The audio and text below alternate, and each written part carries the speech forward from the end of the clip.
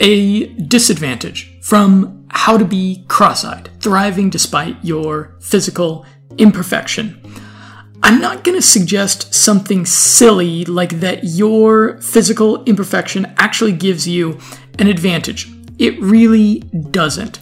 Well-meaning friends, family, or self-help gurus may try to convince you that it's somehow a blessing to have this physical imperfection. It's really not. Many people are just born with their physical imperfections, and as a result, do not really know what life would be like without it. My crossed eye gives me a unique perspective of having lived without a physical imperfection and now with one. I was a quite good-looking young man, yet over 10 years, I became quite cross-eyed. So unlike someone who was born with it, I actually got to experience how people react to and treat me differently as a cross-eyed guy than they did as an otherwise handsome young man. The line of advice that you'll hear repeatedly from gurus and your parents is that you should just pretend that you don't have this glaringly weird physical feature. If it doesn't matter to you, it won't matter to anyone else. This advice almost always comes from people who don't have a physical imperfection. It's well-meaning, but not really true. People will treat you differently. You do have a disadvantage. The truth is that your physical imperfection will make it more difficult for you to make friends. Networking, parties, and social events will always be a little awkward for you. It makes you less attractive to the women or men that you find most attractive and would like to date or have intimate relationships with. It makes you more of a target of muggers and petty criminals with bad intentions. It's a factor in your candidacy for jobs that you interview for, although the hiring managers would never admit this to you. It's likely a disadvantage to your fitness and health. It may hurt your effectiveness as a salesperson, and it will be an impediment to you having a successful public life if your aspirations include appearing on stage, on television, in front of a camera, or an audience. If you let it.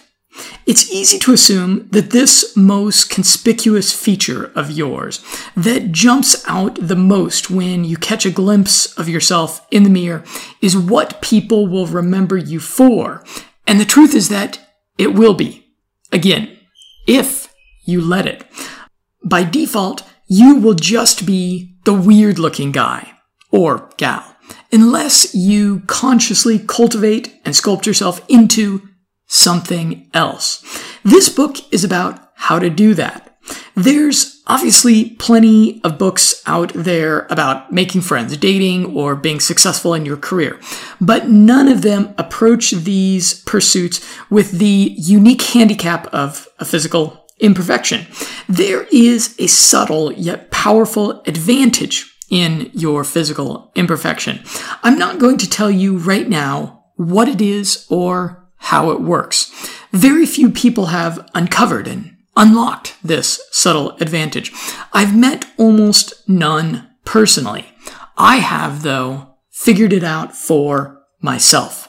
It's jump-started my career, given me remarkable job prospects, and has came to fruition in the enviable position I'm now in, making good money, doing what I love. I'm respected for what I do, and I have almost complete freedom with my time. It's empowered me to make real friends and enjoy intimate relationships. It's given me powers of influence and persuasion. It's given me the means and boldness to travel the world. I've lived abroad for over 6 years in 6 different countries: Bulgaria, Colombia, Germany, Spain, and Ukraine. I hope you'll read this book with keen attention as I'll reveal it to you in its pages. I've maintained a website, and popular YouTube channel for several years. That's not really about physical imperfections or being cross-eyed. It's about biohacking, life hacking, anti-aging science, and other things that I find interesting, which are topics that I touch on in this book as they are relevant to thriving despite a physical imperfection. But there's a lot more information on my website, over 400 articles, and there's several hundred videos on my YouTube channel. Some of this is quite dry, technical information, how-to guides, or scientific meta-analyses of, for example, different performance-enhancing drugs that I use, whereas this book is very story-driven and should be enjoyable reading. Over the past 10 years, I've spent more time with personal development practitioners than theorists, specifically entrepreneurs and seducers. By entrepreneurs, I mean people who are actually doing business, who own and operate businesses, not entrepreneurs, people trying to figure out how to start a business, who I certainly don't have anything against. I've been an entrepreneur. I just don't hang out with them that much. By seducers, I mean men who are devoted to the art, practice, and science of seducing women. You don't have to be an entrepreneur or a seducer to thrive despite having a physical imperfection. But hanging out with these types of people produces the most interesting experiences that make the best stories. These are not the kinds of people that are going to while away an afternoon smoking weed and playing video games, nor are they going to spend hours debating politics over dinner. They are a whirlwind of action. They are busy. There are much better books than this one about entrepreneurship and seduction by authors who have made a lot more money or seduced a lot more women than I, but this book will discuss the unique challenges I've faced in these domains and how I managed to overcome them. Definition of physical imperfection. Some people may ask, how do you define a physical imperfection? And then say, aren't we all physically imperfect? Almost all of us are less beautiful than an airbrush Kim Kardashian or Channing Tatum.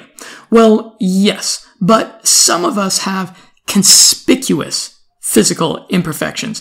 Thanks to a birth defect, accident, medical condition, or just an unlucky roll of the genetic dice, we have something about us that is not within the normal spectrum of the natural human physical form.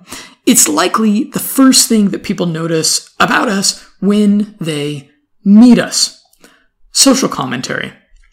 Modern society has this ostensible obsession with victimology, with trying to help the less privileged in society. If you were born with the wrong skin color, religion, accent, gender, or sexual orientation, supposedly you are at a great disadvantage to someone more demographically average. And at every major institution or corporation, you can find offices, officers, programs, quotas, or diversity programs that will advocate for you in an effort to equalize your access to or the outcome of opportunity. Yet, if you have a physical imperfection, which I think is a real disadvantage, nobody cares. Other than maybe your mom, nobody is going to give you a leg up or a handout to help you overcome the disadvantage you face because of, well, your face. Sometimes, when discussing politics, I'll joke that I'm going to start a cross-eyed-ism political advocacy group to promote equality for cross-eyed people. Cross-eyed-ism will begin producing and distributing persuasive propaganda about the statistical disadvantages we face because of our asymmetrical faces and trying to engineer society to accommodate our disability. For example, As a cross-eyed guy, I'd really like to be a high-speed race car driver, but people tell me that it's impossible because of my vision, and that's just not fair. So, as a group, we can get a politician to make a new rule that NASCAR or Formula One races may not exceed 50 miles an hour, because that's the kind of velocity at which people like us who don't see the world in 3 dimensions could safely race high-performance automobiles around a track. I would never be able to win a race against those guys that can go over 200 miles per hour. It's just not fair. The feminist, socialist, or ideological young person that I'm cheekily debating with will begin to squirm, literally or intellectually, as I draw this silly comparison between the kinds of political policies they believe in, which are aimed to help other groups of people in society, and my being cross-eyed. We have these fiery public debates about accommodating, for example, transgendered people, which make up a tiny percentage of the population, but you'll never see a politician, CEO, or celebrity advocate to make life better for cross-eyed people. Disabled. At universities, some corporations, in government, and other institutions around the world, there is this growing political influence of advocacy for the disabled. These are offices, officers, and programs that exist to try to help the disabled. I regard this as a cancerous scourge that actually hurts the people it pretends to help. I urge you to stay out of the disability office and away from the benefits system. The problem is that there is an ever-expanding definition of disabled. The benefits these offices offer can be very tempting. These benefits and programs are insidious teachers of learned helplessness, teaching you that you can't solve any of your own problems, that you need the government or some institution or authority to solve your problems for you. This is like heroin. These disability advocates will get you hooked on their free stuff. And then with predictable certainty at some point in the future, when you're totally dependent on the system, they'll take it all away and you'll be royally screwed. Recently, I was listening to this interview about how in Canada's universities, academic accommodations for the disabled are increasingly being considered a human right. This absolutely undermines the integrity of academia and in the long term hurts those it pretends to help. What's happening is that the disability offices are demanding that the academic standards be lowered drastically for anyone, quote unquote, disabled. If you can convince a campus psychologist that you are depressed, you join the illustrious ranks of disabled students, and the professors must make things extremely easy on you. The free market is pretty smart. The best firms and employers know that the standards are being lowered for anyone with a unique characteristic that falls under this very, very broad definition of disabled. They won't admit it, but they'll suspect that your professors made things easier for you. This makes you a significantly less attractive job candidate. If you're a younger person who is or will soon be a job seeker, I'd encourage you to include on your resume or mention in your interviews that at no point in your academic career did you receive accommodations for being disabled. If you're in university or school, go to your professors privately and let them know that you expect no special accommodation. Let them know that you can be held to the highest academic standards without fear of the disability office dragging them through bureaucratic hell. My personal rule of thumb is to accept help that comes to me because of the personal voluntarism of the people I have relationships with. For example, when I first moved to Sofia, Bulgaria, I was frustrated with my cell phone service provider. I needed to go down to the store and pay every week for this plan that I didn't think was a very good deal. I mentioned how this irritated me to the very nice Bulgarian girl I was dating, and she volunteered to help me. We went to the store together, and she spoke Bulgarian to the employees, explaining my irritation. Then they offered me a much better cell phone service plan than before, and the sales girl even offered to discount it by 50% because I had bad eyes. Now that's help I actually deserved because of the relationship I had. Be extremely suspicious of organizations, institutions, and authorities that are trying to, quote unquote, help you because you fall into some broad category. If you're already acquainted with these disability offices, you know that the kind of people that work there or go there for help are kind of weird. None of them are cool people. They just kind of have this needy, insecure vibe. Often they have a victim mindset. They emote a jaded entitlement.